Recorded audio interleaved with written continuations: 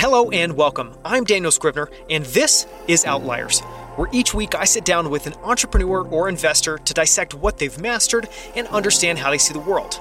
And today, we're incredibly lucky to have Michael Joseph on the show for a deep dive into the future of food and restaurants. Michael has spent his entire career building incredible businesses in the food space. He started out rethinking groceries and organic produce by building Mile High Organics and Door-to-Door Organics here in Colorado. These were predecessors to modern companies like Good Eggs and Thrive Market. He then went on to build the meal kit delivery company Green Chef, which he scaled to deliver more than 100,000 meals per week before selling the business to HelloFresh in 2018. And now he's building Scratch Kitchen, which is a fascinating window into where restaurants are headed. Scratch Kitchen is delivery and takeout only. It's considered an on-demand native type of restaurant. Each location has multiple brands under one roof, so families and groups can order everything from sandwiches to salads to burgers and much more with a single purchase. And they even sell a limited selection of groceries. And you can just imagine where this is headed in the future with potentially things like, expanding groceries and selling alcohol. I love this conversation because we discuss everything from on-demand native restaurants to cloud kitchens to scaling ingredient sourcing and fulfillment at Green Chef. This is the conversation I've always wanted to hear about where restaurants are headed and all of the disruption that's happening in the space today. As always, for links to everything discussed, as well as the full show notes and the text transcript, visit outliers.fm. And now, let's jump in with Michael. Michael, welcome to Outliers. I'm so excited to have you on the show. It is a pleasure to be here. Thanks for inviting me. So we're going to spend a lot of time today talking about the future of restaurants and on-demand food. And I was really excited to connect with you and do all the preparation for this episode because it's a topic that's starting to be something that a lot more people notice, which is cool, through just more interactions with DoorDash and different delivery platforms. And yet it's something that I think I've never really heard a compelling interview on. So thanks for coming on. I'm excited to get into that. Oh, well, you've just set a high bar for me. Thanks so much. So to start, we're going to spend most of today talking about the latest concept that you've been building out, which is called Scratch Kitchen. And we'll set that up in a little bit, get into that. But you've been working in the food and beverage space for a really long time, and you've built some really interesting businesses in it. So I wanted first to just see if you can set up a little bit of just a quick kind of thumbnail sketch of what that journey looks like, what got you interested in the first place, and the arc through Green Chef. Yeah, and I'll try to go super high level here. We'll try to keep the editing to a minimum, right? And so I'll just give you some quick data points throughout, frankly, my lifespan, because as I look back on the arc, I'm like, well, this all kind of made sense. I started cooking independently at age 5. When I was around 11 or 12, I was telling you how my dad he co-authored some federally enforced food labeling transparency laws. Total mouthful, but if you go see, in the grocery stores, something's from X, Y, or Z country, fish is farmed, or it's wild. As a teenager, I grew up understanding all of that and seeing why the consumer should have the information. I went off to college. I had some jobs. I've been a professional baker. After undergrad, I did a 1-year gig at this firm called Natural Capitalism. It was all about doing well by doing good, a consulting firm. But then really, I have the entrepreneurial itch, and I just hadn't scratched it yet, and quite randomly met my first business partner by a dumb coincidence of riding my bike down a certain street in Boulder on a specific day. And that led me into co-founding this company called Door-to-Door Organics. We were doing organic produce home delivery starting in 2004 out in Colorado. Super early. Yeah, you're into it. Actually, profitable business model. Customers wanted it. They were asking for other products.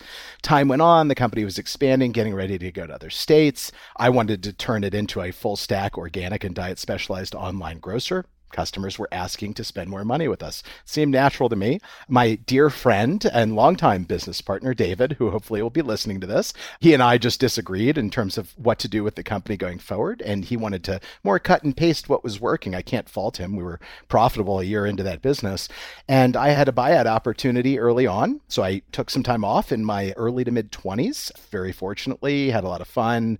I went to business school during that period after kind of doing some world travel, mostly to just learn some skills that I didn't have. And I saw that I wanted to be able to make larger businesses. And I learned that I loved product and making product market fit work for people? And the responses were awesome. And so I decided after business school, after I'd taken like a 3-year hiatus from real work, to actually go start my vision of an online grocer. There was a hole in the market in, the summer of 2010. Technically, I bought a small company called Mile High Organics and turned that into a 3,500 product, diet specialized and organic online grocer, the first certified organic online grocer. And then, God, it was 4 years into that. And this is the transition into Green Chef, my most recent company before Scratch. By the way, it's kind of hard to believe as I'm listening to myself talk how much time I've actually spent in this space. Well, we started tinkering around with meal kits in the beginning of 2014, just seeing that companies like, Blue Apron and Plated were out there, but no one was serving my customer who wanted really transparency or quality attributes of their food or had a gluten-sensitive person in the household, et cetera. And I was like, oh, let's just start selling meal kits at Mile High Organics. We did. Then one day, catching up with my friends in their office in Silicon Valley, who were just friends and small angel investors of mine, I just caught them up, told them we're getting ready to go scale our model to different geographies. And as soon as I talked about this meal kit thing, one of my two friends was just like, oh, it was a very Silicon Valley moment too. He's like, that idea sounds great. He's like, why don't you turn the whole company into that? We'll seed fund the entire thing and help you build the team. And at that point in my career, I really didn't have a great understanding about the tech side of the business, data science, the digital product side. And I saw it as a great opportunity to collaborate with some really smart friends I admired to learn those things. And so later that year in 2014, we spun out my most recent company called Green Chef, the first organic and diet specialized meal kit business. You're hearing a trend between all the companies, of course. And that was my first hypergrowth experience. We raised a ton of venture money. And from when we actually founded that company, we started building Green Chef in September of 14, launched a product to market late October of 14, serving the Western US out of the Mile High Organics facility while attempting to run both businesses at once, not knowing really how to do such a thing. And then Green Chef basically ate Mile High Organics, even though we spun it out. It took up all the capacity. Something like 5 or so months into Green Chef's existence, we went out and raised a lot of venture capital money, in my opinion, far too easily.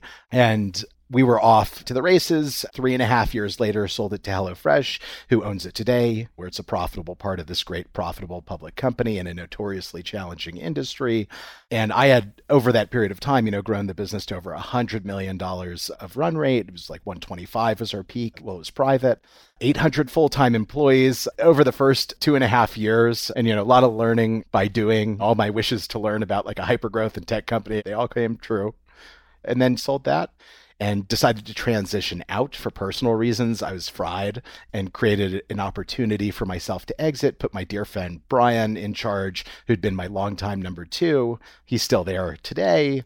And my first priority was, myself and my family. I'll just group that into one bucket and just taking care of ourselves, and whether it was my own personal needs or my daughter or my wife, everyone's needs were going partially unmet because I was traveling like a crazy person and it wasn't good. And that was one of the reasons I stopped. And so that's kind of the high level background. And just to bridge into what got me to where I am today, after 6 or 7 months, my wife said I was infringing on her lifestyle at home, go out and find a big project. So I just went out looking for stuff. And similar to you, I also have been angel investing. I've been doing that since I had the opportunity to secondary early on in Green Chef. And I love doing that. It just wasn't my full-time job. And of course, as I started turning over stones, talking to friends who are entrepreneurs, investors, leaders at companies, especially in the on-demand food space, boy, did I start seeing some patterns that I knew how to solve problems for customers that a lot of the incumbents didn't. And I know we'll get into it today, but that's what really led me into the whole career path of where I am today. Yeah, not to give too much away, but all of the same patterns and trends that showed up in that earlier parts of your career are clearly at play at Scratch Kitchen today. And one of those that I wanted to just dig into is, as you were going through that background, a few words kept bubbling up: organic, clean label, and diet specialized. And I'd love it if you can just elaborate a little bit on those trends, why you think that they exist and why they're continuing to gain prevalence and become bigger and bigger things, and what that means for kind of where food is heading, in your opinion. Totally. I love this space, obviously. And I'm a personal consumer in a definition of an omnivore too. I'll eat nearly anything, but also really love the quality of ingredients. I'll start with the organic thing. And I have learned through my career, there's a terrible amount of misinformation and misconception about it. But it's fundamentally because of how complicated it is, meaning, all crops are really treated differently. No consumer is expected to be an expert in these things. What I love about organic and what it is and where it's going is that people have this idea it's like pesticide free. No, it's just that like a whole bunch of legal but toxic pesticides and other chemicals have been screened out of the process. There are certainly, some pieces around animal husbandry, et cetera. But the bigger point is like, there's this whole class of chemicals I call legal but toxic that the industry that sells those would despise me if they're listening to this podcast for. But it's true because the science will tell you like X, Y, and Z are carcinogenic. Thankfully, the organic program strips those things out. The reasons that I think, it's not just that customers want these things, it's like they want them in quantities having never been seen before, and the most recent generations want them more than prior generations. I attribute this to transparency and spread of information and this idea that once consumers start learning that there are these legal but toxic chemicals in their very personal diet, what they're consuming, it just resonates with them. Oh, I'll spend a little bit more money to not put this in. I don't need some direct correlation of growing a second head. It's just that I believe in science and I'd rather kind of hedge on my one life. I have seen that over and over again. And then some of the customers, but not all of them in this world, they also care about the environmental benefits. Like myself, like, listen, anything I can do for the preservation of bees who are pollinating all these wonderful plants for us, like those are some other positive attributes that drive people to this. But like personal health and people's beliefs drive it all. I think it's the liberation of information that's really driven these long-term trends. And kind of flashing back to my intro, right? My dad, well, what I would call when I was 12, he was brainwashing me. But what he showed me was that consumers deserve transparency so they can make the ultimate decision. I think that really has happened with organic and putting in, you could call a catchphrase with clean label. What that's trying to encapsulate is that, and now I would have been much stubborn had we had this interview 12 years ago or something about organic, but it's like, it was much more binary about it. But I'm just like, oh, there's this whole spectrum of choices, and that set of choices is actually growing. This idea of what I call clean label, because there's not exactly a legal definition to this at this point in time, is this idea that there are actually still all these other preservatives and different additives that are legal, chemicals, that you don't really want to put in your body. And it's not that everything has to be farmed organically, and not every ingredient is, and there are problems with that, but it's like, oh, you could support this great local, you name it, XYZ producer, and be like, oh, their practices are wonderful. They're making whatever the example is, and they're taking out these unnecessary preservatives that food scientists have put into the products. A lot of the industrialization of food created this couple generations of food scientists that made it so that their job was to get humans addicted to whatever that item was, sugar, certain types of flavorings and ideas like that. And consumers aren't really having it. And I think a lot of it just has to do with they were deceived. They learned they were deceived. They're upset that they were deceived. And when given the information, they make the choice that's right for them. The last category, this idea of diet specialized, right? Because I've sold food to folks who are actually celiac, not just gluten sensitive. My last company certified gluten free. We could talk all about that if you want, but to make it safe for them to eat the products. So that's an actual need state. But there are all these other use cases, like people wanting, I've catered to the paleo diet, ketogenic diet, vegan or plant-based, however you want to say it. People say plant-based because veganism is so freaking polarized these days. It's remarkable. And those are all typically personal preferences, though a lot of the time they'll be driven by beliefs around health. And throughout my career, I've just been trying to get better at making it easier for consumers to live their aspirational lifestyle, as opposed to coming out and saying, this is good for you and this is not good for you. People making choices with the right information. Yeah, you don't want to be the arbiter of choice. But I think, and you phrased it really well there, which is just you want to give people all the information really transparently so that they can make their own choices about what's in it and if that aligns with how they view the world. I'm guessing all of those trends have just grown in size and grown in importance. Is that true? And have you seen that play out? The diet specialized piece, I feel like, especially over the last 5 years, just thinking about my own friend group, I feel like I already know a lot of different diets that just people in my inner circle use now that didn't used to be the case. Totally. There have always been these cycles of diets. What is it? The South Beach, I think, and ketogenic diets are extremely similar. But these trends that we've been observing and the rates of adoption that I've witnessed and helped catalyze, they seem very persistent, actually. So I just see more people doing this. In fact, talk about plant-based eating and just reading the news, you can't get away from a new plant-based replacement for dairy, for cheese, for whatever, right? So thank God, in my opinion, right? Because there are a lot of problems that come from just like humans eat animals. Our bodies genetically are designed to. I'm not here to debate that, right? But we're also designed to eat all these great plants. And it's been really cool to see so much more interest that isn't coming from someone who is saying that they're vegan. They won't touch anything that came from an animal. But it's like, no, I want to eat these because of health reasons. I've seen so much of that. Ketogenic, I still talk to my old head of customer service, who I work with now again at my business, but that was a really interesting one because there's not a standard definition and there's a small range of tolerances there. And so as adoption grew, you'd have customers fight with you about, the definition of something that's not legally defined. It was really an interesting place to be. But to your bigger point, the trend's growing. Saw the same thing with paleo. You can frankly just see these things in Google Trends, or if you look at the types of cookbooks that are popular on Amazon, you can literally just kind of see them ascend. The same thing has happened with natural and organic, making up something nearly 25% of the American grocery market now. So it's really cool to see. And then gluten-free is a very interesting one because even though it's been in more recent history that more people have been diagnosed with celiac disease, from the last time I read a scientific paper on this, it's something like only 1% of Americans that are actually celiac, but I think it was around 10% that they consider themselves gluten sensitive, and by eliminating gluten in their diet, they feel better, which is great. This is personal choice at its finest. And I have seen increased adoption of that. And so all of these things, it's interesting when I look back to these trends, nothing that I've kind of been paying attention to has necessarily fallen out of favor at this point in history.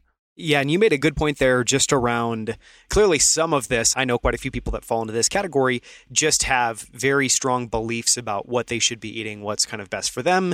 So there's kind of that camp. But then the other camp, which has been really interesting, and are just people that are experimenting to see, when I eat this, do I feel any better? When I remove gluten, do I feel any better?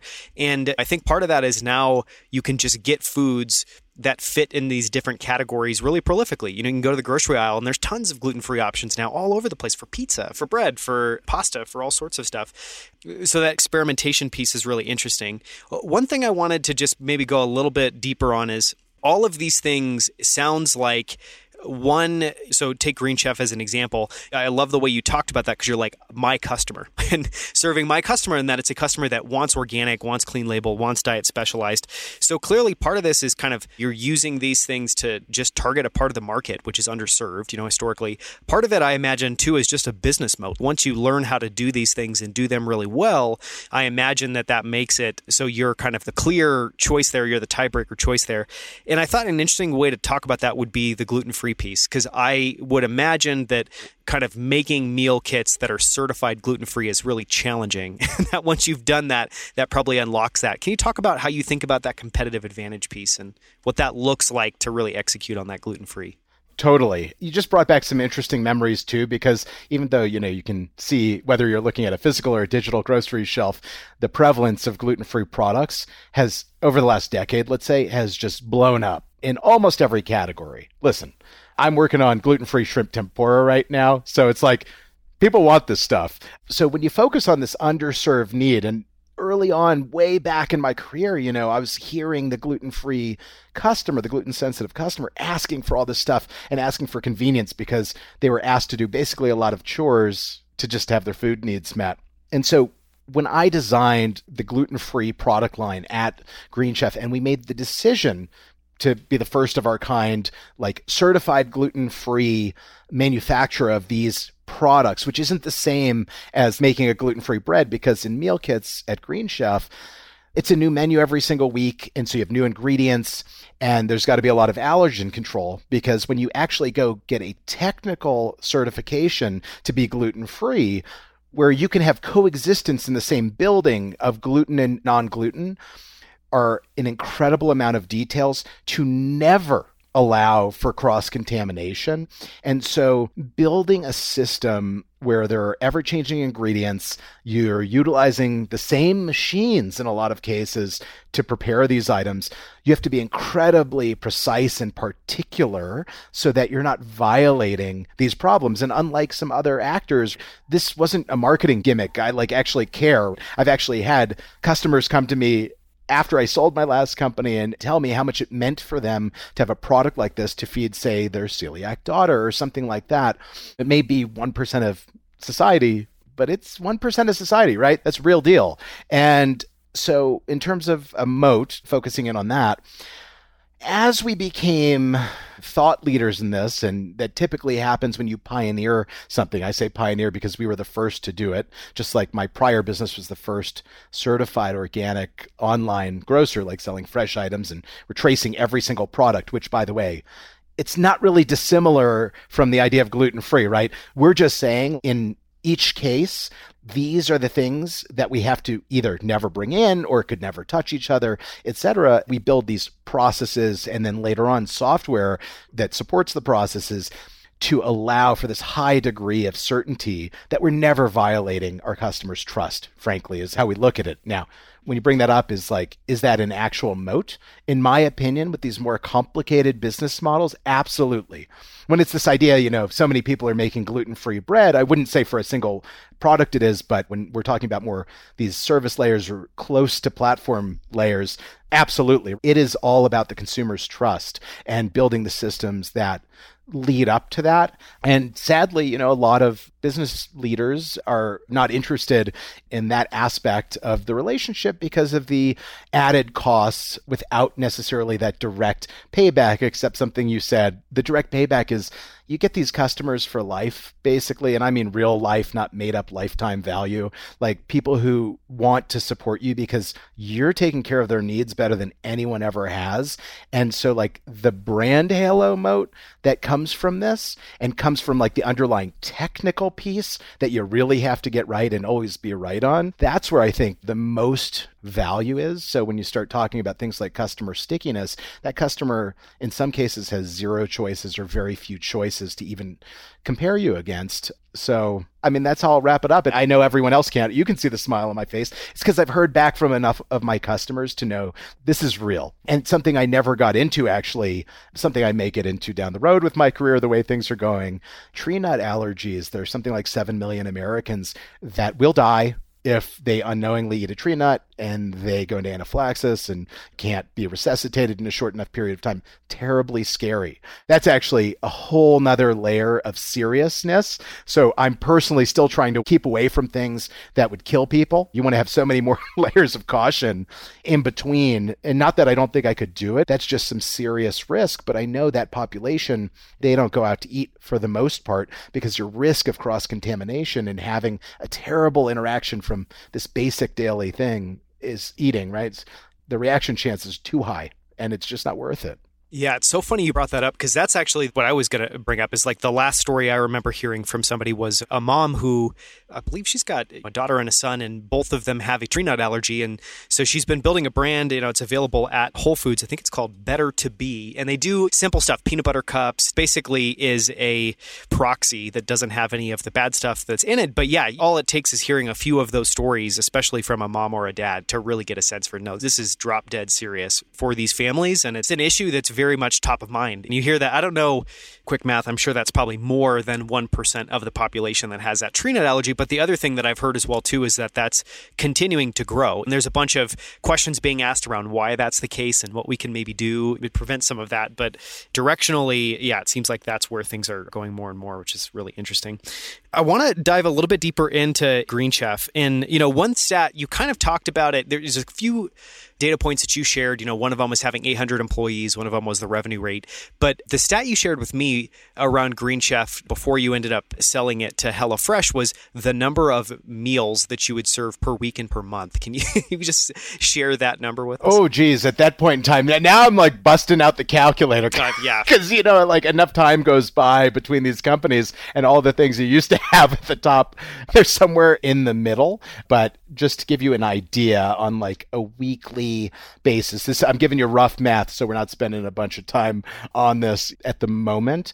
But rough order of magnitude, like, let me put it this way, without doing like all the math, which I know I'm going to mess up anyways, which is why I surround my people who are like detail oriented with this. On a weekly basis, the number of meals was probably right around 100,000 at that point in time, give or take, something much higher than that right now.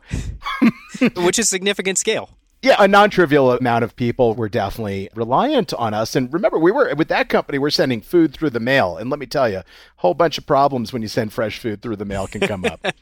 So I want to talk about that because, if I'm remembering this correctly, and you alluded to this, this was at the very early stages. And so this is effective of that business model of kind of meal kits being delivered. And clearly people can debate, I don't know, whether it's a good business, whether it's a business that's going to grow, all of those questions I think still exist, but clearly it's here to stay. It is a type of, it's a channel for people to get the food that they want delivered to their home. What were the hardest parts of building and scaling that business? Because just to tease it apart, there's like the logistics piece, which you just touched on, but then there's also the food development piece, menu development piece. Talk about some of that, like lessons learned building and scaling that business. Yeah. So, Green Chef is a really interesting one, an ultra complex business. And I'll focus in on scaling some of those food pieces in a second. But I still want to say, like, our website, thanks to my Silicon Valley friends that I made and, formed this partnership with, we even built a custom A/B testing platform that could do more than anything that was a SaaS product, at its time. So we're hyper sophisticated about dialing those types of activities by itself, right? That's a business. People go over those lines of business all the time. That was just like a department in my company. We actually had to build our own food production factories to sell the scale through, right? So that ran, it was, $9 million worth of construction before we really knew where the business was going. And so we had to have some really good ideas about where we thought it would go before we made a commitment like that. And thankfully, the facilities are still rocking it for the acquirer. And the food side, though, so because we launched this company so quickly and we were inspired by and we modeled a lot of that business model off of those who are already in the space because, we didn't plan this business out like in the way I've planned my current one out with the same amount of diligence. And so we're like, okay, let's try to shortcut a few things by being inspired by stuff that's already working, right? Well, one of those things was changing recipes every single week. Okay. That created certainly the most complex supply chain I've ever worked on because you have a couple of factors at play. One, because we were primarily organic food and these super long tail diet specialized ingredients where like paleo ingredient A, there was one commercial source of it, right? Like there's no redundant sourcing. So things like that were coming up, but you're balancing this idea of your changing ingredient base with a very fast growing company, like the fastest week over week annualized run rate growth that we had was like a $10 million jump week over week. That's really big and different. And in the organic food world, unlike, well, I don't like calling it the conventional world because what's conventional about it, other than it's like been there for a little bit, but the spot market availability of mainstream commodities doesn't exist in the same way. And so we had to be incredibly precise around forecasting. So the data science flowing into like how we thought cohort behaviors would continue to evolve with recurring customers, all these campaigns for new customers, including like national TV campaigns we started experimenting with. And at the same time, right, matching all of that demand with the right amount of ingredients, but not too much. And we were fortunate, like we got our food waste down to like 2% of revenue or, something on that order of magnitude. But it was the calculus and very advanced calculus of managing all of those different factors. And in extreme cases, we'd actually have to substitute a recipe, kind of make a game time decision, re-engineer where broccoli just all of a sudden became unavailable because of weather in California or whatever. And maybe green beans were, and they could work in that meal. Because remember, we're designing all of these recipes as well.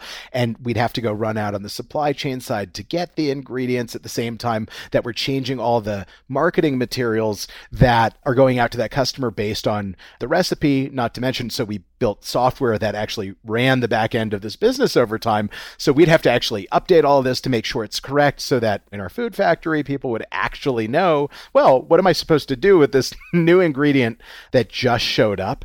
And so there was all that type of complexity in addition to, and when you're creating new industries that laws weren't written for, you're always going to have problems that hadn't really been solved necessarily before. And one of ours was that we were actually bringing, at the time, serving Californian customers out of Colorado, created some interesting hurdles. And I have vivid memories. It's going to sound very silly, right? We'd take food out of California, process in Colorado, send it back on a truck the other way. Well, it had to be labeled in a very particular way on the outside of the box, and we learned that lesson the hard way. And it was either $40,000 or $50,000 worth of product in that truckload, because it was a full truck or close to a full truck of manufactured Green Chef meal kits that was stopped at a border for a check. Like the person who's in that job, they didn't care that there's fresh product that's going to expire. I don't think that was part of their job description or anything like that. But the next thing we knew, we're losing that load, and now we have to go make all these customers happy that we would otherwise strongly disappoint, because this is happening basically at the last minute. So the logistical complexity of all of these pieces really compounded on each other. And so I think back to that supply chain was, in my opinion, the hardest I've ever worked on. I've got a complicated one going on right now, but because of this ever-changing recipe board and being so beholden to certified organic ingredients, those were constraints that created a really challenging to solve problem. Now, the flip side is customers valued it and they continue to value it. So they're shopping with us because of the value we created for them, right? We did the hard work for them. But those are some examples of the complexities on the food design and manufacturing side, especially, that we had to contend with. And it's like those things against hyper growth. And of course, we weren't rational about growth, right? We're like, grow, right? So the problem just gets compounded at each one of those stages. I love this because I think it's what makes kind of dissecting and understanding businesses really challenging and also really interesting is, on the surface, you'd think, all you're in the business of is coming up with delicious food. And then it just gets to customers and it's like, no, actually, there are a number of really difficult technical challenges. You've got everything from building out the website and the interface to making, as you talked about, having a testing framework just to make sure that you're optimizing kind of conversion rates up front. Then you've got this giant, really challenging logistics network on the background, and it just goes, and I'm sure this needle will get threaded when we talk about Scratch Kitchen, but it goes into one of my theories that to be successful in a business, or most businesses, you just really have to master this superposition where you have to be good at multiple things. And only when you do that could you unlock a lot of value. Does that resonate when you think back to Green Chef? Of course. And today, I haven't found something where you just master one thing, unless, maybe you look at, the service provider industry. Obviously, your tax accountant masters the tax law, and there's only so much you can do with that. But I think when we're talking about these complex operating businesses, I don't know if I've ever seen one, right, where you could just master one thing and you've got a winning outcome, ever. So that definitely resonates. And it's the ability to prioritize these ever-changing factors, especially when you're also dealing with the physical world in addition to the digital world, right? It's the added complexity of snowstorm might not stop the internet from working, but it definitely stopped 2,000 pounds of avocados from showing up. I have to, I guess, ask that follow-up question now, and I'm sure we'll come back to it, but do you have a framework for thinking about that? So just thinking of something like Green Chef, where you've got all of these different areas that you need to make progress in each one of them. How do you think about prioritization when you're faced with what feels like just everything that has to be done now? You're faced with a sea of things that quote unquote need to be done now or need to be improved now. I mean, the way I faced it at Green Chef is a lot different than how I face it now after those lessons, after the School of Hard Knocks of hyperscale, right?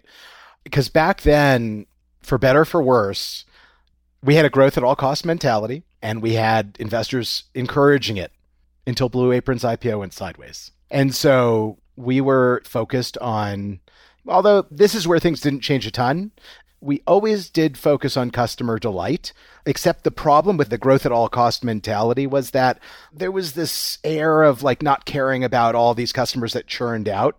But that wasn't right. I wasn't actually being true to myself. So let me kind of flip to like my framework today, my more mature self. Love that. Yeah. I have 2 KPIs in how I operate now. There are sub KPIs. Number 1, customer delight. There is no business if the customers don't pay, okay? And you could churn through a bunch of venture money, but that's not a business, right? That's a hobby, and it's a really weird one. And so... It's not sustainable. No. Well, this is a topic for another podcast. And so... And then the other piece is profitability, right? And now customer delight and profitability are at odds with each other a lot. But especially at this most early stage of the business, right, we're obsessed where when we're solving a problem, right, doing everything that we reasonably can to secure that ultra valuable relationship with the consumer, knowing we can't have perfection.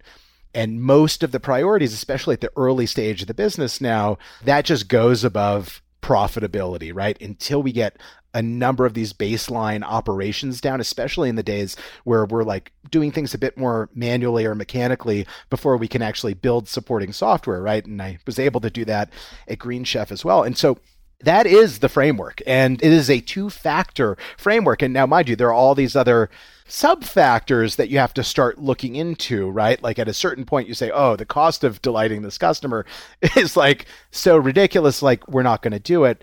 But the flip side has been right now, we care about order fulfillment. If we made a promise to that customer, we're fulfilling that promise. We're actually going to the edge of our resources, right? Meaning what the team is actually capable of doing before we even focus on profitability. And we'll look at it, right? We don't want to, you kind of have a hurdle where if it gets too expensive to solve a problem, well, then we're just sticking with, hey, we're going to give you like a credit or try to make you happy, but we can't solve your dinner problem tonight because the snowstorm like just prevented like all cars from moving. But it truly is as simple as that in terms of how we're looking at everyday operations right now. And then there's obviously the prioritization of the bigger picture strategy and like what we're doing with the business. But I'm really working with and been working with my team on this framework of saying, hey, at this point in the company's life, right, we're customer obsessed before anything else, right? Because we know that we just don't get paid otherwise. Like the company that stops operating. Then we say, okay, now that we've had like that part of the needs met, which gets much easier with time and building strong systems and strong team and all that good stuff. Now we're saying, hey, let's keep optimizing the bottom line of this business. And we never stop listening to that customer though. And so like, what is that really KPI number 1 doesn't exactly go away, right? It's just how urgent it is. Because as you know, at this phase of my early stage business, if I don't have product market fit, I don't have a business. And then I've wasted all this time and that just seems foolish. I probably seem like such a simpleton here with like this 2-factor framework. But the truth is, in simplicity, you can just go through less non-productive cycles is what I have found. And it kind of helps you find your guiding light because I've never had more distractions presenting themselves in my life. But at the same time, I'm like, I know what I have to do now. Or I've wasted all this like time and money and I have visceral reactions to that. So I don't allow myself to kind of get to that place. I love the way you articulated that. You know, I've heard a lot of people talk about, I don't know, I just heard this bad notion of, first you're focusing on product market fit, and then you're just going to switch all your focus onto profitability. And I think the way you articulated it is much more true to how it actually works. And it's also much more elegant, which is first you need to build a business. You need to go from zero to some base of revenue. The only way to do that is to get customers and retain those customers. And that's why you need to be customer obsessed. And then profitability, if you've done that well, profitability is truly about, okay, now how can we serve them at the same level or as close to the same level as possible and be more efficient? And so you're just focusing then on, you're still customer obsessed, but now it's just how do we also underlie that with a little bit more efficiency? And no, I think the two metrics you have to me make a ton of sense. And I would imagine for your team, it's also really clarifying because I've been a part of teams where there's 6 metrics and then inevitably it's like, oh, well, do we need to stack rank the metrics? Which ones are we actually focusing and which ones aren't we? And so I think that framework seems really smart to me. I'd love to transition now and get super deep in the weeds about Scratch Kitchen and what you're building, because I find it fascinating. We shop and eat there, and embarrassing amount. Well, it's not an embarrassing amount. I mean, we love it. So no. You're a top performing customer, and I'm grateful for this. Okay, we're part of that very happy customer base, that product market fit.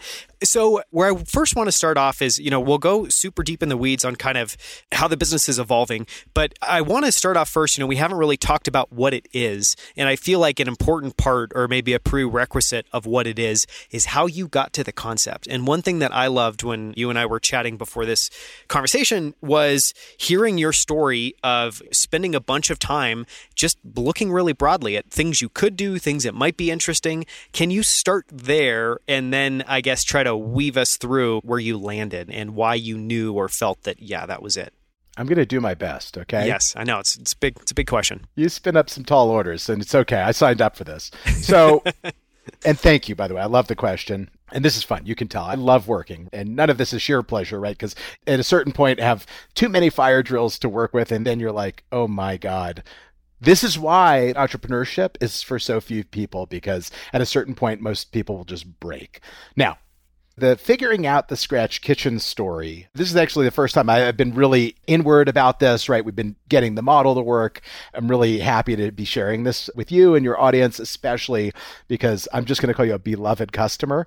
Sounds good. Since we're delighting your family, that just, that makes me happy, right? And I set out to do that. And so where I left off in kind of my career arc, where my wife kind of said, get the hell out of this house type situation. Now come back. But not all the time, right?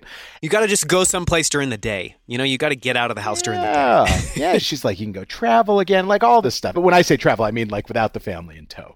And so I had been talking to a bunch of my friends, right? Because really, there's a lot of camaraderie with entrepreneurs, and I think it's invaluable, especially when you found so many lifelong friends this way. And so just trading notes with a bunch of people around frameworks, frankly, of like how to even look at this, because during my downtime, my 6-7 months or whatever of like doing nothing for work, I wrote down all these things I had learned from my hypergrowth experience, and that included what I wanted to do again. I actually wanted to take another big swing. I saw a lot that I liked about the venture world, actually, and I wanted to bet into all these things that I had learned. I wanted to get into a bigger market than I had gotten into. Meal kits, when you invent a new or part of a new industry, you don't know how big it's going to get. And so I wanted to get into something that would have way bigger potential and go compete with myself more than anything. And many people, right, I wanted to go find an edge. And for me, I did not go out pursuing another digitally native food business, but it shouldn't be a surprise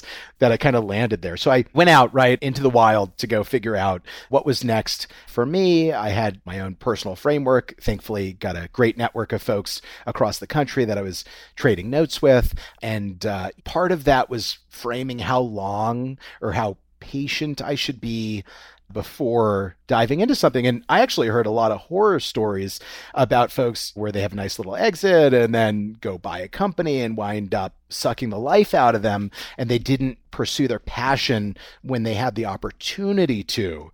And that really landed with me. So I kind of told myself loosely, I'm like, maybe this will take 2 years, right, to figure out. And I'd like to think I have lots of time left on Earth. So to me, I was like, okay, 2 years of figuring something out sounds kind of like fun.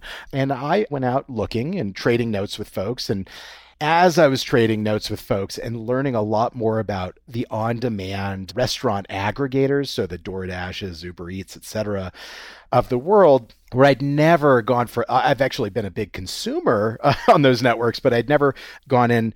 So I naturally started talking to folks about like really what was going on with on-demand restaurants and diving in deeper there. And it was catching my interest to such a degree that through my research, I found this woman, Elise. Hi, Elise. I hope you listen to this, by the way, she's a business partner of mine now. At the time, she was running this thing called the virtual restaurants department at Uber Eats. And I found like one article that had ever been written about that. And I was fortunate to have a family friend who was early at Uber who helped facilitate that introduction. And so as I was going around and trading notes and looking for stuff, well, when I met with Elise in the fall of 2018 and started just really listening to some of the stuff she was sharing with me, I was blown away by what I would just describe as the inefficiency of the restaurant market in general. And I promise you there are misconceptions up the yin yang about this, but like it was really cool getting this amazing firsthand account from like, at this point, this was early on in my research, but Uber Eats and their peers, they layered these networks over these incumbent industries and could really derive some very interesting patterns by seeing how people behave. And when I say people, I mean, they had a multi-sided marketplace. So whether it's the gig drivers or the vendors, the restaurants, the merchants, what most of the aggregators call them, and then, the actual end user or customer, the person who eats the food. And I just saw so many things that were interesting to me. And one of them that just struck me that was clear as day, and it's obvious to most people, but as digital ordering and things like delivery became prevalent, the barriers to entry to start a restaurant have historically been one of the lowest of any business ever that you could ever start. And it's been a great part of the American dream forever.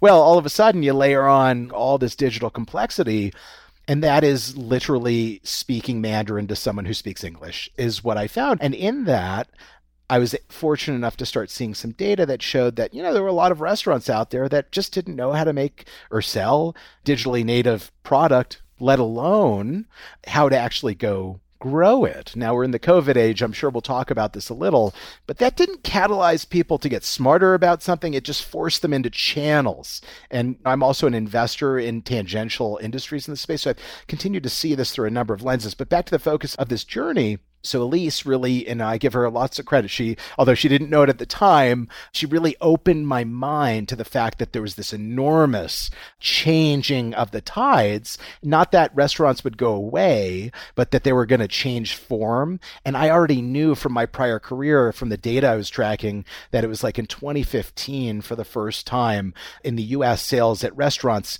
leapt over grocery spending. So consumers just continuing to index and value convenience above many other things. And I was like, this has got these big market characteristics I was looking for.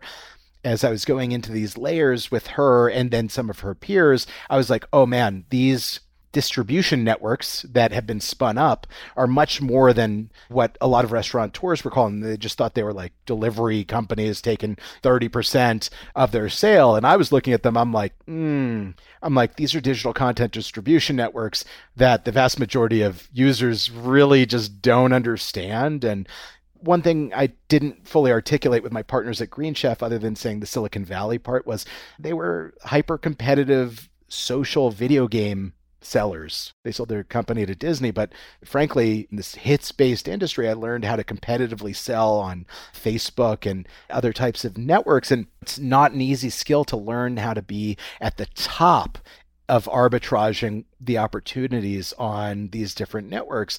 And so I got all giddy because now I'm like, one, there are all these opportunities I started seeing for multiple types of cuisine that people wanted, but the existing merchants in their region weren't able to provide. And by the way, this is like a very interesting business model because it is hyper local and every micro market behaves differently in all the different sides of the marketplace. And then this other factor was like, oh my God, with the advent and the high rates of adoption with these, what I'm calling digital content distribution networks, now they hand over food, but like they're growing so much that I was able to start seeing all this inefficiency. I'm like, if we can make food that fits into these gaps and we can arbitrage on the new marketing channel side of things, I'm like, there's probably a business there. Well, those things led me down another 3/4 of a year of diligence before officially getting to work with my co-founder. I went and diligenced kind of the first generation of delivery native restaurants, is what I call them. Munchery, Maple Sprig, Spoon Rocket, Ondo, kind of learned about the good and the bad of those companies, and certainly took all those learnings into what became Scratch Kitchen. And then the other thing that I did was, this is what opened my eyes, even though this stuff's commonplace in headlines every day to day. I went and followed what Travis Kalanick was doing with his company, Cloud Kitchens, and then everyone and their mom that's like jumping on this bandwagon. And now you got Gwyneth Paltrow, selling stuff through virtual brands. This was just announced yesterday. And like the acceleration of this landscape change has just been going on quickly. But I was doing a lot of diligence long before any of this was ever considered popular. And I looked at all these business models, both existing and former, that were roadkill. And I found a bunch of things that I liked about them and thought that were smart. And then I found a lot of things that I didn't agree with. And then fundamentally, where I differ from a lot of entrepreneurs, not all by any stretch, but what I found is that I only really like to solve problems that benefit me. Only. I found that I don't actually like even touching a problem that has nothing to do with me. And that's actually found its way into my investing as well. And I'm obsessed with optimizing for the end consumer. You already heard my framework. So I was like, wow, no one's really optimizing for the end consumer here. These ghost kitchen models, they're all these variants, but primarily they're an infrastructure layer for the changing landscape of restaurants and primarily focused on the delivery side of them. And I was like, super fascinating. Not at all what I'm interested in. But Nat, when I looked at all those different pieces and went quite deep in some of them, and then took everything I'd learned to date in my career, especially around catering, to some of the choosiest customers there are and successfully meeting their needs, it just totally struck me. And this is where the company is called Scratch Kitchen, because this is about making things from scratch, frankly, the very basic, but then also all this like clean label and organic and diet specialty stuff. If I thought it was broken in grocery, it was really broken in restaurant, like disturbingly broken. And we only have like a few % of restaurants actually being true clean label. There are actually no mainstream food distributors in the restaurant business that specialize in clean label. The laws for restaurants in general, it's much easier to hide information from consumers. So the consumers didn't have that same angle of transparency that, including my dad and other laws, that what he wrote and what others have written, like, consumers were getting smart. Well, in restaurants, they weren't, by and large, because most consumers aren't going to go ask the question and do the extra work that's needed to meet their needs. It's just too much hassle. And so when I saw that, and then all these other things I liked from my research, which were, if I can run basically many restaurants under one roof with some specific infrastructure to support that, I'm like, obviously, I'm going to be able to get better asset leverage or, better leverage on my labor. And I knew a lot about this from my Green Chef days because this wasn't terribly different. We actually made great food across 20 cuisine types there. We were retooling manufacturing lines and supply chains every single week, which we talked about a little today already. And then the other piece, and, I have a family, you have a family, I know a lot of people with families, and it was also from the data. I can't name where I found this data because this is after some NDAs were signed.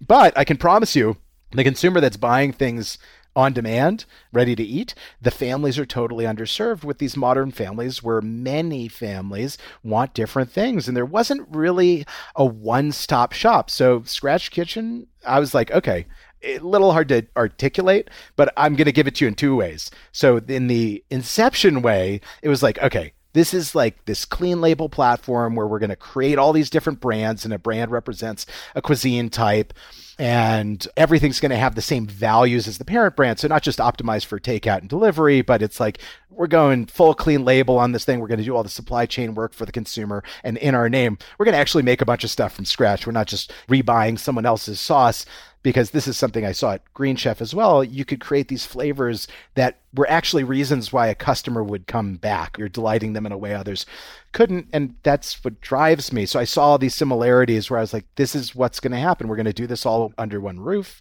We're going to optimize for delivery and takeout. I'm enough into my business right now. And since we're publicizing this, I thought it was pretty foolhardy, frankly, for like this first generation of folks who were just going after delivery only this and delivery only that. It's like they just didn't take the 10 minutes to go see that for every $1 of food delivery in the US, I don't care how fast it's growing, they're actually something like $4 of takeout. That TAM delta is enormous. And I knew from my career in product design and the back end system designs to make this stuff work, the use cases were so stinking similar that I just had to go for it. Now, there are a bunch of other factors I won't bore you and your listeners with on this call unless you want to drill me with. But when I look at this today, and you're probably going to want to unpack this stuff. So what I would say is like at Scratch Kitchen, we build and operate internet restaurants that are clean label, multi-concept, and demand responsive. And I'll tell you what I mean by demand responsive, because that's not necessarily self-evident. We've talked plenty about clean label, multi-concept, everyone gets, right? And obviously I talked about the one-stop shop, right, where you can actually transact with everything you want in a single order. It's a wonderful experience. This demand responsive idea, though, and this goes into some of the partnerships I've been able to form with some of the food delivery aggregators who we're partners with, even though we also sell through our own channel. You know, this idea, and we did this at Green Chef, was taking customer feedback in a whole number of different ways and understanding how product design, and that could be how the service worked, how they interact digitally, the food itself, there are a number of facets. But ultimately, the idea was much more like a Netflix, right? Like Netflix continues to refine and create content based on what their users love.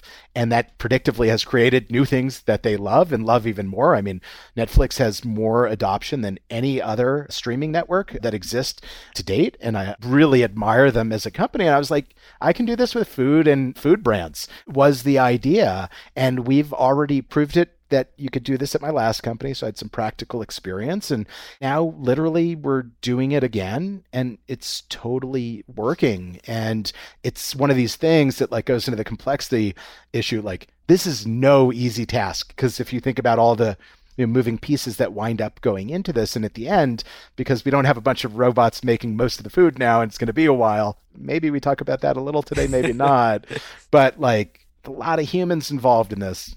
All people make mistakes. I don't care if you're the president, the CEO of a Fortune 500, or you're my friend who's like my daughter's janitor right at preschool. Every single one of you is going to make mistakes. And so like that happens. But in that world of complexity, what we're doing is it's not this antiquated idea of a single concept restaurant. I'm just going to like push it out there that way, where it's just like, oh, I do this one thing and one thing well. That's great. And it's filling a need. But I'm like, the modern consumer has more complex needs than that. And so what I'm saying is like, if you have a Scratch Kitchen, I mean, I described, this is where the food and the tech kind of intersect. An endpoint is a node on the network. You could also call it a store or a restaurant if you want. The government will call it a restaurant, I swear, for those purposes. But that endpoint in the network, that cares about only the audience right around it. And it learns stuff from lookalike endpoints, right? But it really cares just about who's around it, because that's how people live. And if it's where they work too, right? We're just learning from the users around us and making the products the best we can for them. So in the future, say, when there are 1,000 of these out there, I don't believe that any two endpoints will look exactly the same, but we're building the infrastructure. We've already built some really interesting infrastructure that just didn't exist in the world to support this new type of idea. And it's interesting because some of the best ideas, well, now I'm like tooting my own horn, but it's like retrospectively, it looks super obvious. And I think it does, because in the end, it's just meeting the customer's need, right? And that need wasn't so complicated. It's just like the way that industry had been set up historically. It was not optimizing for that end consumer. It's a passion of mine, right? In fact, you now know it's a requirement of mine to go actually start a company, right? Because of the commitment. for me to work really hard now. There we go. Okay. There we go. So that was incredible. And I think the way you articulated that at the end starts to get at the picture that I want to try to paint for people. And what I am going to try to do, hopefully you don't grade me too harshly, is I'll turn that around, talk about what the experience is like for me and my family to put together an order to go and pick up and maybe build off of that. But, the piece that I definitely want to dig into more is this idea that I'll try my best to articulate this, and then you can grade me on it after.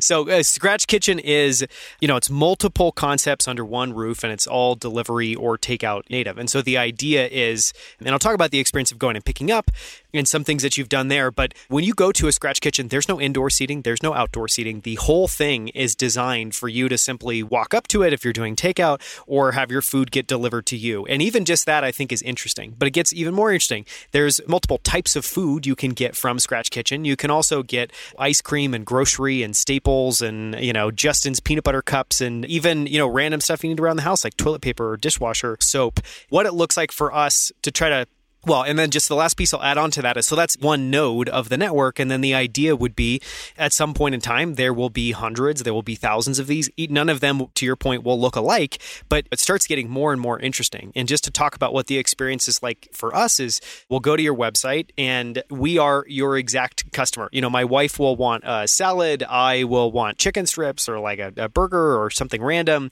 And then our son, who, for any parent out there that has a 3-year-old, you'll know this really well. It is a daily challenge to figure out what to feed them that they'll eat. And so typically we'll go for something really easy. You guys have like a cheddar biscuit that we'll get sometimes. Sometimes we'll get a grilled cheese. And what's amazing is on this site, it's structured so that each of these is a brand. So there's a brand that you can order from that just does salads. There's a brand you can order from that just does burgers. There's a brand you can order from that just does sandwiches. And then there's these grocery and staples that live alongside that. So we'll place that order.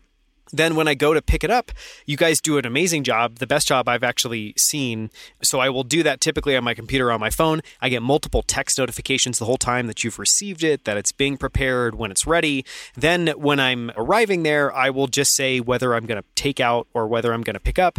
And I can do that all in just a couple of taps via an app. And literally, the kind of magic scenario is I'll say, I'm going to pick up, here's my vehicle. Just typically I write like dirty silver Subaru because that's actually what it is most of the time because we live up in the mountains and it's easy to find if I type that in, and literally I will park and seconds later someone will walk out and hand the food. And from end to end, it's I guess just to put a point on that and I'll stop blabbing and I'd love your thoughts, but it is just a fundamentally different experience. And to me, it feels very much like this is clearly where things are heading, and it just does something that literally no one else does that we can shop from in town. So I'll turn it over to you. Feel free to grade me on that or expand on that. Oh, well, A+ and keep shopping. I think you nailed it. Listen, you guys are a real customer. I mean, so am I, frankly. Like, I create services I shop at too, right?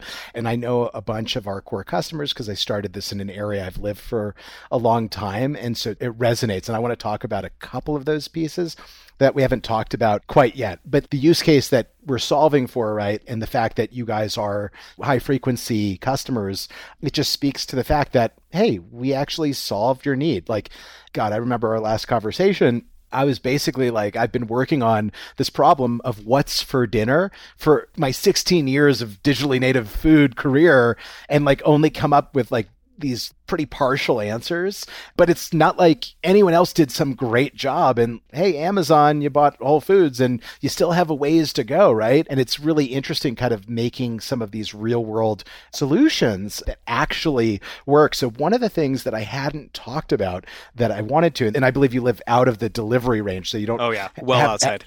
Until we add our like rugged 4-wheel drive, like service, it's just not a P1, right? It's not priority happening immediately. But like the transparency that you describe for the pickup.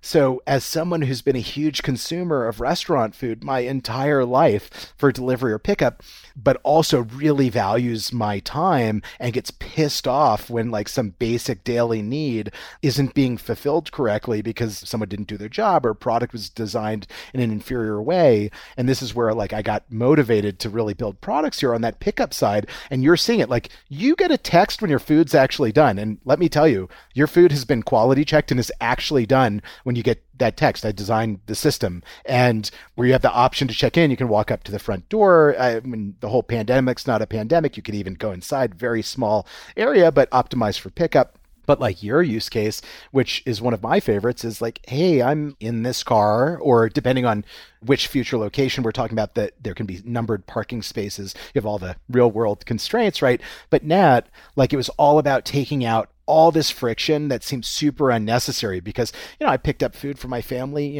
I can't even tell you how many hundreds of times. And in so many cases, like, your food's waiting for you, you're waiting for your food. There's absolutely no transparency along the way. And it just irritates me. So I'm like, I'm just going to redesign the system. And the way you described it, you get an A+ because it turns out it worked, right? You described it. That was the intent of the design. The product works. This is still like we're rocking the MVP right now. So I'm really satisfied and think we have some great places to go. And similarly, if you get a delivery from us, it's not just delivery tracking, which is great, but we actually send you a text when your food leaves the place, just like when your food's done for takeout. And like the way I think about it, I haven't bothered to like work on ad campaigns around this yet, but you'll probably at least be entertained by it. But I'm like, dinner texts you. Like, why wouldn't your dinner text you? I talk about like when I'm saying to my wife or daughter, I'm going to like pick up dinner, let's say, or if it's getting delivered, I'm be like, dinner just texted, right?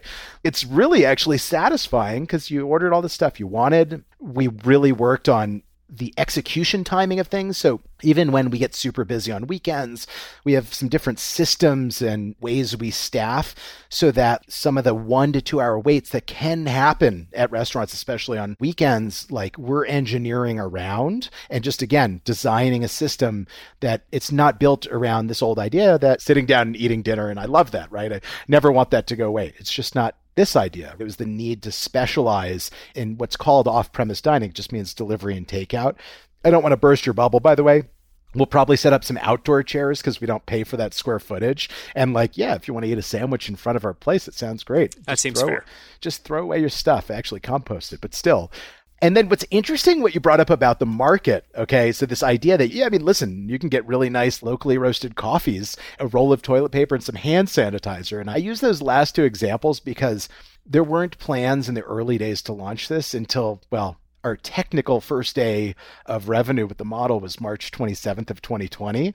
And as we were watching in this market, many others, online grocery falling apart, people getting super stressed, because I had built such a complicated supply chain to bring all this clean label stuff to the restaurant world, I re-engaged some of my old suppliers in that. And I was in the grocery world for a while, and I was able to get those types of items to serve my customers. So we just thought about that as kind of a nice thing that would serve our community. But net, what we learned from that, and part of the vision as it is, there are all these small needs that pop up before people tend to do these larger, say, weekly grocery shops. And we want to be able to be there for you in between. So over time, like I have a macro view that this idea of just food in general, like grocery and restaurant, will ultimately become a single industry. You can throw convenience right into there, right? Like, what do you need for your everyday healthy living? Or for some people, your everyday living, whatever you choose. And so it's interesting because like people still use this, even though the pandemic's over, and we're like, wow, it's like, oh, you ran out of coffee. You can get this awesome coffee with us. Maybe it's not just your favorite brand because we don't have all the SKU choice, but we actually just made you incrementally happier, right? And you're coming back more frequently. And so we're really kind of thinking through, like, how are we going to delight you more than you could be in other contexts? I say other contexts, I mean by the competitive market. And again, I think it fits super squarely in the need for families. I'm sure you have this conversation at your house, but throughout the week, it's like, oh, we're almost out of milk, or, oh, we need eggs, or, and it is those random things. And in my mind, like you, I don't really want to go do a 20, 30-minute grocery trip to go get eggs and milk. So it's so much easier to just be able to add that onto an order. And I actually looked at the prices, and the prices are cheaper than Whole Foods just to go and get it from Scratch Kitchen. And maybe that will change, but I think it goes into that idea of we can make one choice to go to one place. We can all get something we'll be happy with. We can also get groceries and random stuff that we'll need. And it really does feel like that merging of all those things. And it is a really incredible experience. One thing that I want to just pause for a second and maybe help people understand is there are all these terms like ghost kitchens or cloud kitchens or delivery native restaurants. I think that one's the easiest to understand. But can you just break apart how this is similar or different to something like a ghost kitchen and what that is? Oh boy. Yeah, ghost kitchen, absolutely. Again, not that there's an absolute standard definition, but when you look at the majority of the market, they are these companies that have basically created new infrastructure for participants who want to focus on food delivery opportunities without the time and expense of building their own needed infrastructure. And the infrastructure I'm talking about in this case is gas and electrical to have kitchen equipment, the hood that sucks out all the smoke that's required, the fire systems, being able to wash the food, like all these things you need to legally operate a safe restaurant is how I'd put that. And the idea is that all these stalls, ultra small kitchens from the ones I've been in that are really just focused on the growing delivery marketplace, which it is. I knew that from when I first did all my research, but it really is fundamentally an infrastructure layer. And these differing companies, they have different services, but when you break it down, like how do they make money? Yeah, so they buy or lease space, they build out kitchens, and they charge a very large difference between their rent or ownership costs and what that end user is paying. And now there are other ways that they're making money too, charging per transaction fees for support and stuff like that. But ultimately, when you think of the quote unquote ghost kitchen, these companies that are dedicated to the infrastructure are in these more industrial areas typically, and it's real estate arbitrage game. And it makes sense to me, right? Like you don't need a whole restaurant to do something like that. And as the restaurateur, you can go spin one of these things up very quickly. But when you actually look at the full cost of what you have to pay per square foot, you just have to understand that you're paying an extremely high variable cost, where if you have a successful business, like it's great that you could scale up really quickly, but it's not a part of your business unless the prices come down precipitously. That would make sense on a long-term P&L. Short-term, I totally get, and I've had a million people trying to get me to spin my concept up within ghost kitchens, but you actually can't. I'll save Scratch Kitchen for last because of the differentiators. Now, there's this other caliber of what would be referred to as a ghost kitchen, and that's where any X, Y, or Z restaurant operators is just using their underutilized space in the back of the kitchen that they already own or lease. And they're saying, okay, we can spin up another brand back here that'll be considered a ghost kitchen brand, kind of common lexicon these days. And then you've got these virtual brands, right? And those are these brands that don't have a brick and mortar presence. They're not the restaurant that you think of. For all the listeners probably know about like Mr. Beast Burger, right? Like, yeah, there's no like physical presence for that. And that's just part of the new world as these different types of infrastructure pop up. Again, a couple different forms of that infrastructure. And then there are a couple other different types of companies. Some people would call it restaurant as a service, but I kind of think that is some Silicon Valley, like hand wavy bullshit. Oh, I don't know. Can I curse on the podcast yes, or not? Please. Okay. Yes, please. More the better. So Silicon Valley hand wavy bullshit. I mean, I hope to get quoted for that. And it's because, dude, it's a virtual franchise company. There are these companies, they're saying, oh, we'll run your brand that you've created, right? We'll run it. Whether we're a tried and true food operator or not, it's a whole different story. But they'll glom a bunch of those together. They build their own kitchen. They're not going to go start this in a ghost kitchen, obviously, because of the high variable costs that go into that. That's a class of business that's out there running. That includes folks like Reef Technologies as kind of a hybridized company. I mean, they're selling food out of trailers, ghost trailers, I suppose. I mean, people are going and picking it up. They're using underutilized parking lots to make food. Now, I'm just going to anyone wants to know that's where their food came from, though. Here's what customers need to know and why they'll ultimately customers who care about quality will choose Scratch Kitchen. No offense to all the smart people at Reef, by the way, but I don't ever want to buy food from a place that doesn't have running potable water and a sewer line. Straight up. It's really hard to imagine making sure all the food and the humans that make the food are going to be as clean as you really want them to be.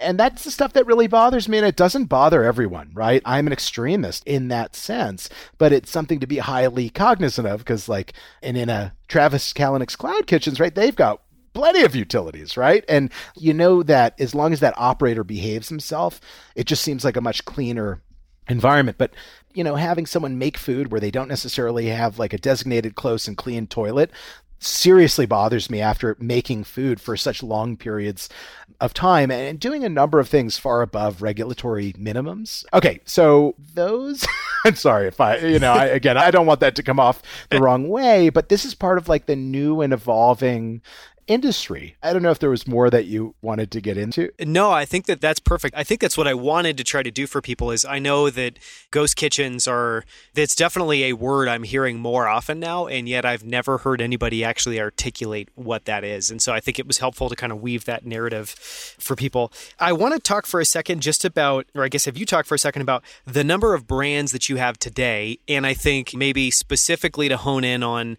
how you go about launching a new brand. So how you come about thinking of what this new vertical is, maybe that's data driven, maybe it's not, how you go about actually spinning up that menu. Some thoughts there is like how you go about that kind of diet specialized piece when you're creating a menu. How do you have a beef option and not beef option, but how you go about kind of just spinning up a brand from scratch and adding that to a restaurant. Totally. May I actually compare Scratch Kitchen to the ghost please. Industry? I like that it's the ghost industry now. We'll lock in that term. The ghost Well, here's industry. the interesting thing. If I actually could get like famous ghosts to make me food, then I would want to order from ghost kitchens because then it'd be pretty freaking cool, right? Just think about like any famous cook, right? Or whatever that ever existed and they could make you a meal. Yeah, there might be something there.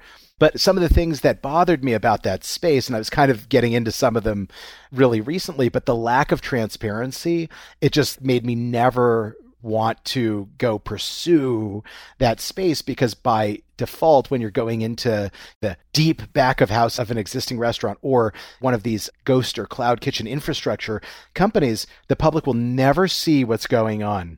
And transparency really matters. And since you've picked up at Scratch Kitchen, you can actually see the vast majority of the operation specifically designed like that, designing the follow-ons right now. And it's that same idea where I could not tolerate this idea of basically food coming from a black box. You can have your Amazon servers running your company in a black box and it won't matter, right? There's not like a sweatshop inside of a server. But there is endemic employee abuse in the restaurant industry. It's something we're adamantly opposed against. So even before the pandemic started forcing restaurateurs to like pay their employees better and offer insurance and paid time off, we already set up these policies at Scratch Kitchen. I was disgusted by them. And then the fact that as a consumer, you'd never really get to see the actual ingredients going into a product, not being able to see any of that. We just want to break that open. And then the other piece, although this is slowly changing now after like billions of dollars have been invested in ghost kitchens, people are like, oh, wait, it's not just delivery only. There are actually these people who are people are different about food, but I'm going to say is people are price sensitive. There are people who don't want to pay the DoorDash markup, and I love DoorDash, don't get me wrong, but all the news is out there, right? The analysis is done. It's like a lot of restaurants have marked up prices, then you pay a service fee, then you pay a delivery fee, and then you tip. And like the cool thing about takeout is you don't have to do any of that. And listen, you can tip with takeout and it's great. We don't have anyone front of house really, so we just share it with the whole back of house because we think it's the right thing to do. But the net point is we wanted to create something that was like broadly applicable, but without cutting corners and saying, oh, you can have this thing at this price, but we're going to hide these ingredients from you. Sure. And the way it's made and... Yeah, well, a lot of the stuff is just being reheated. It's made by manufacturers. It's not actually like a specific product that you made. You're getting the taste of all this. So I just want to make sure I really talked about those few things. Now, the brands and the how, okay? So this is an interesting one. One of my friends, who's one of my board members and has been with me since before I launched the company, we were friends long before that. He ran a very famous quick service restaurant food company. And I had a million questions for him about this and something he really challenged me on because I insisted in launching with 3 brands on the day that we launched. And it was because if we didn't, I was like, well, we'll never start to figure out in any short period of time how to actually operate this business in a profitable way, right? That matters. And also you could have consumer confusion issues, right? They might just think you're a single concept restaurant on day one.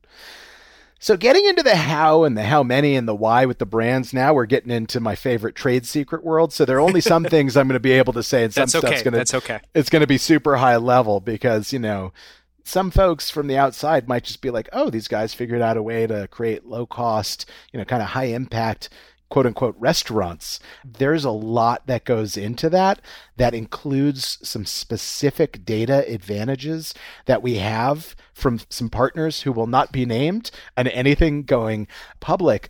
But we didn't guess about what exactly should be made. We just have some good data to support what's missing in the markets we're first serving and some future markets, but the ones we're first serving really make sense. And we have some very interesting design philosophies about what we're doing, where we're really designing a lot of our infrastructure, not just for that end consumer and their happiness, but because we're long-term partners with the food aggregators, the platform companies.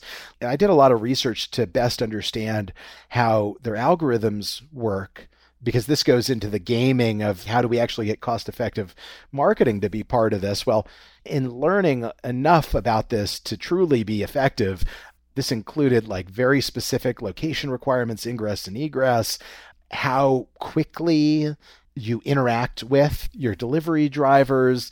So there are a lot of factors that go in there. You were asking about food and food brands. So where you shop in Boulder, Colorado, and for anyone listening in Boulder, 2299 Pearl Street, please, go enjoy yourself, scratchkitchen.com. There's I didn't pay a sponsorship fee. That's coming out. So I'm sorry. I'm leaving that one in. I'm leaving that one in. Okay. But back to the how many. Let's start with how many, and then we'll talk about the concepts themselves. So we thought initially, we might put a dozen restaurant concepts in this location, but because we're really trying to learn in a data-driven way and be methodical about this. And this isn't a growth at all costs business. This is why you're seeing as a customer, right? Every couple months, we're launching a new brand. The customers get notified and we're stoked about it. And where that goes, we don't really know what the optimal number is. We just know we're not there yet, because what we see is every time we launch a new brand, it's not cannibalizing a bunch of what we're already selling to our customer. It's actually helping add purchase occasions. And so one of the next locations that we're designing right now down in Denver will have substantially more capacity for concepts, not necessarily a bigger footprint than what we're dealing with today, because we're really trying to figure out, like, at what point does that customer just not care enough? Like, we've solved enough of your problems with your everyday eating, right? Where like this incremental work isn't creating the outcome that we want on the business side. So that's how we're approaching this today and going after it. Now, all the different foods and food types, again, multivariate problem solving going on here, because you can imagine, and the listeners can imagine on the business side, right? We want to cross-utilize as many ingredients as we can and things of that nature, and labor. It's its own multi-sided marketplace, between ingredients and customer tastes and preferences. And well, except we are the marketplace and the clearinghouse. Yes, and yeah. But I will, in some conversations, I'll call it a vertically integrated platform, right? You think about DoorDash, but vertically integrated. It's kind of similar to what we're doing here. There are some really cool things we can do because it's not a true marketplace and we're controlling all the guts of it. And so we're controlling the things that really matter to the customer, like the predictability to you and your family. So you're not waiting around for dinner, for example, with your 3-year-old.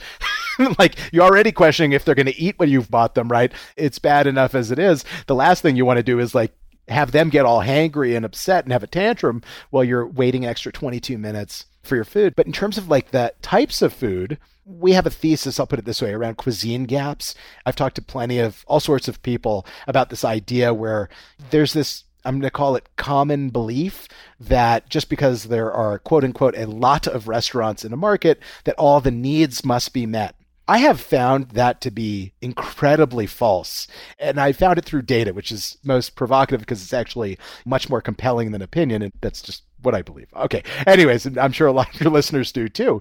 And so we had this ability to understand what was missing from a micro market at a very granular level, but then pair that with the skill set, because I've rebooted a number of my old teammates, where at Green Chef, my last company, we were making data-driven cuisine. They were meal kits. The customer did the final cooking, but not terribly different. And so based on customer feedback, we could learn how to change the product itself to make it have better attributes that we were looking for. We're doing the same type of thing now. We have some proprietary data. We also have, and people shouldn't undercount their intuition. My intuition for product and product market fit, what I've been obsessed about 95% of my career, all but that 1 year prior to Door-to-Door Organics, that has a ton of merit to it. And it's based off all these consumer interactions I've had, all this data I've gleaned over. And so there is an art and a science aspect where we're highly data driven. But the data doesn't actually define good food. And so we have a process. It's not even a process. I'm going to call it a skill set that we learned at my last company by the nature of the business. And it was from those learnings that we're able to adapt the skill set to do it for this arena. And so we're running a bunch of different tests as a consumer you may never see. But what we see in the metrics, right, is we're driving the behaviors that make for a great business on the back end. And we are doing things like, and part of the art of this is, and without, no, my co-founder will kill me if I pre-announce our next cuisine type. But what at least I closed my mouth at the right time. But the point I'll make is, it's substantially different than anything that we sell today.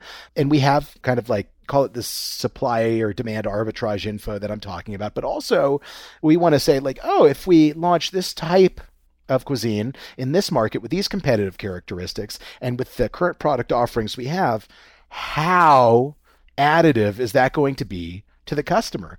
And so there's really a complicated formula. It's becoming more scientific as we take a number of things that are frankly just living in my brain, which is not scalable, but actually turn that into process and then into software. And we're showing that this works right now. And it's not going to be anything that's terribly surprising to you because we're not after, like actually where I was doing ultra long tail food before, we create options for customers so their long tail needs can be met. But when you look at our fundamental products, like a clean labeled cheesesteak, hey, barely exists in the market, or a clean labeled chicken wing barely exists in the market.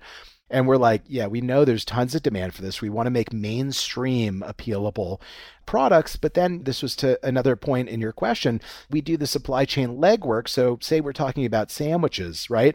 Oh boy, did we find it as just an amazing gluten-free hoagie roll or sandwich bread. Like the lady who cuts my hair, Alyssa, if you're listening, you're wonderful. But like the way you raved, and she raved about the sandwich bread. I'm talking about the square sandwich bread that's gluten-free that we sub in. We just kind of went to the ends of the earth. This is what we do for our customer to find the best thing that we could to meet their needs. And then we listen, right, for that data feedback. And that's how we get better at this without going into all the secret sauce and just publishing that for all of my wannabe competitors to come play in the market with us.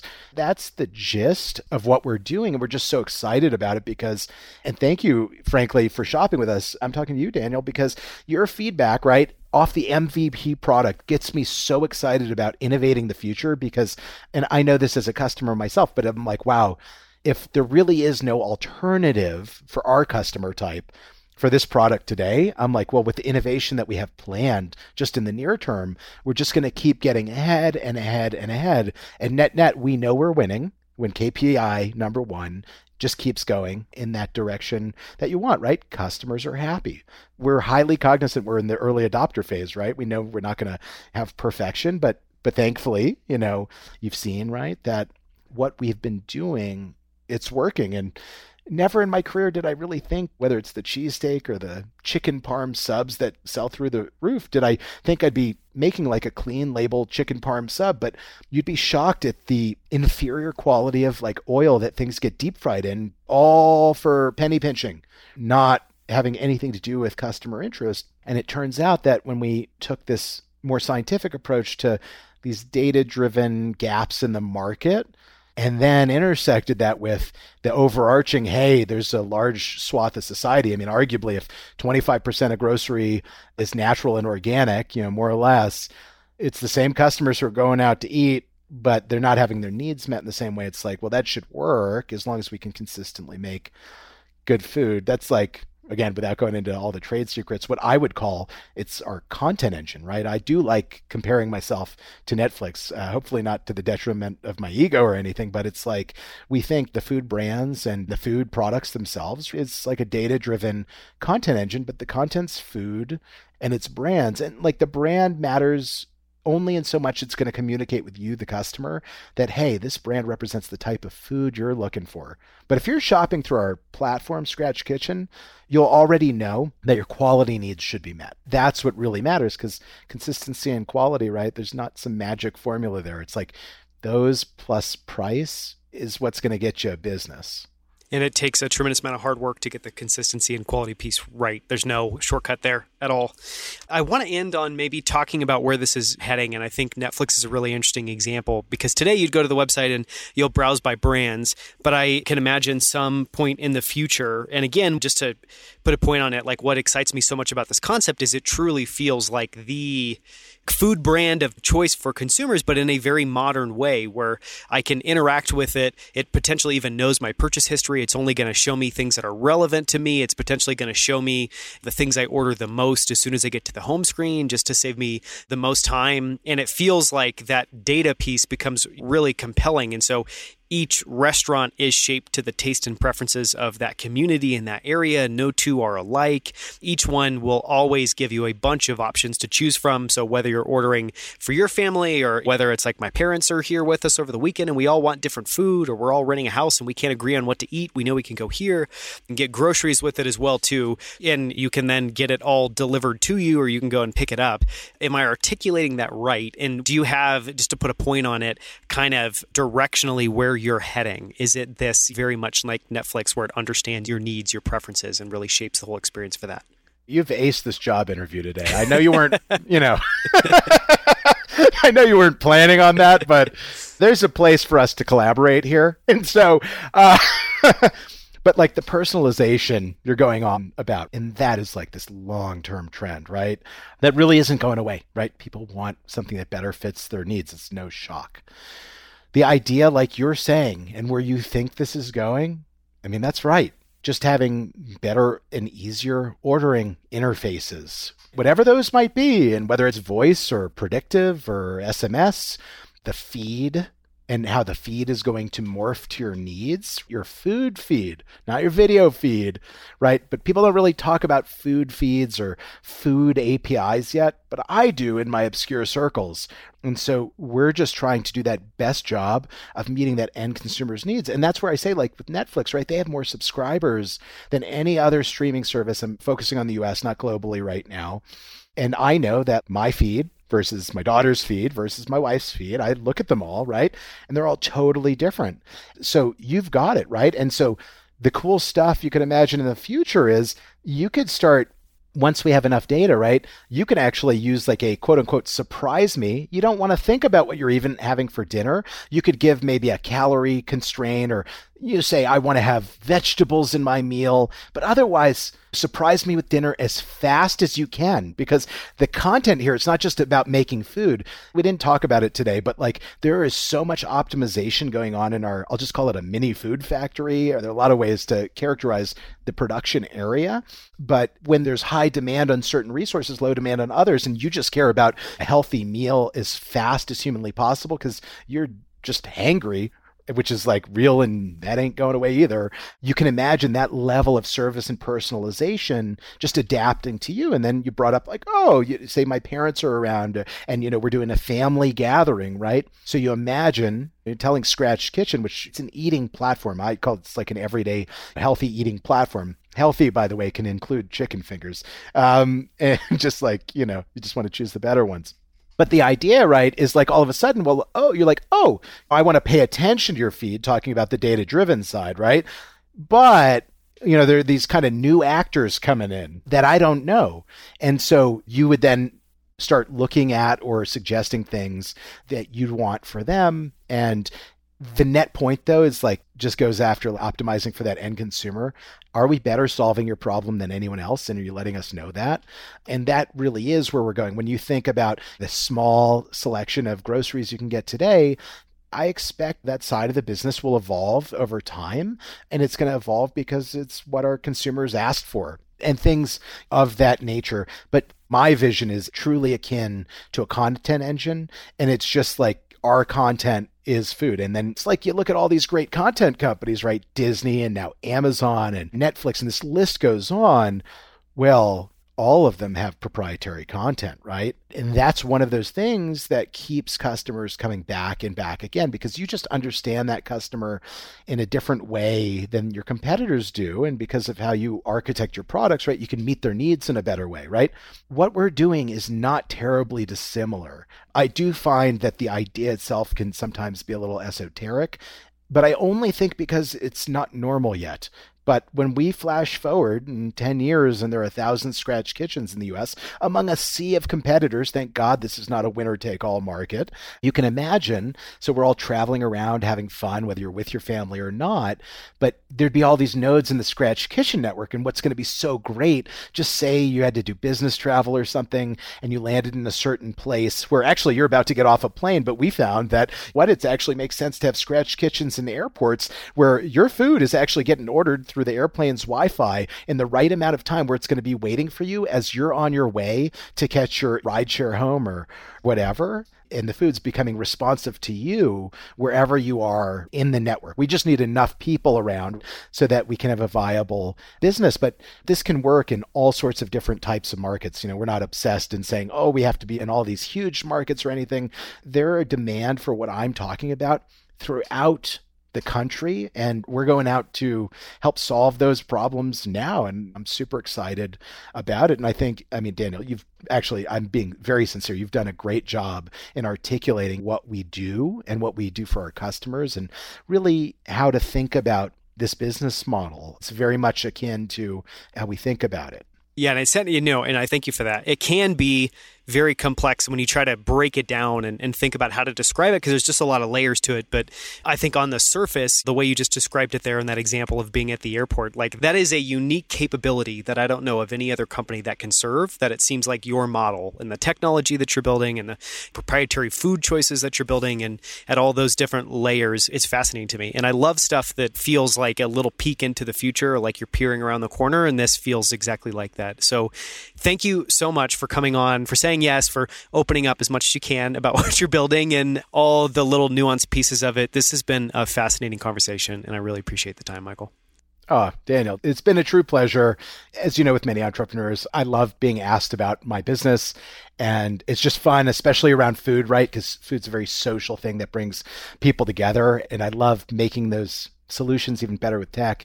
Thanks for allowing me to share this with you and, of course, your audience. And hopefully we'll stay in touch about this and you keep giving me your feedback about shopping, and we'll just keep jamming on this stuff, because I will leave on this note. Inventing the future is really fun. And as many of the entrepreneurs out there, I think, really know, and I say a lot of things that are very obvious, but a lot of this stuff does not happen unless someone does it. And so I am a big proponent on everyone listening who's going out and creating stuff right now. And you think about some of the awesome products you're making, it's not going to happen if you don't do it. I thought that before I invented this. I had so many people challenging me about the complexities of the business model. It's like they're trying to project on me that I should create a simpler business so they can make more money faster. That's not how I operate. Create things that make people's lives better. Everything else follows. Everything else follows, as long as you focus on KPI 2, right? Don't forget profit. That's right. That's KPI 1, and then you need to evolve at some point to focus on KPI 2. But that's the perfect note to end on. So thank you so much, Michael. Thanks, Daniel. Thank you so much for listening to Outliers. To explore other episodes and sign up for our free weekly newsletter, visit outliers.fm.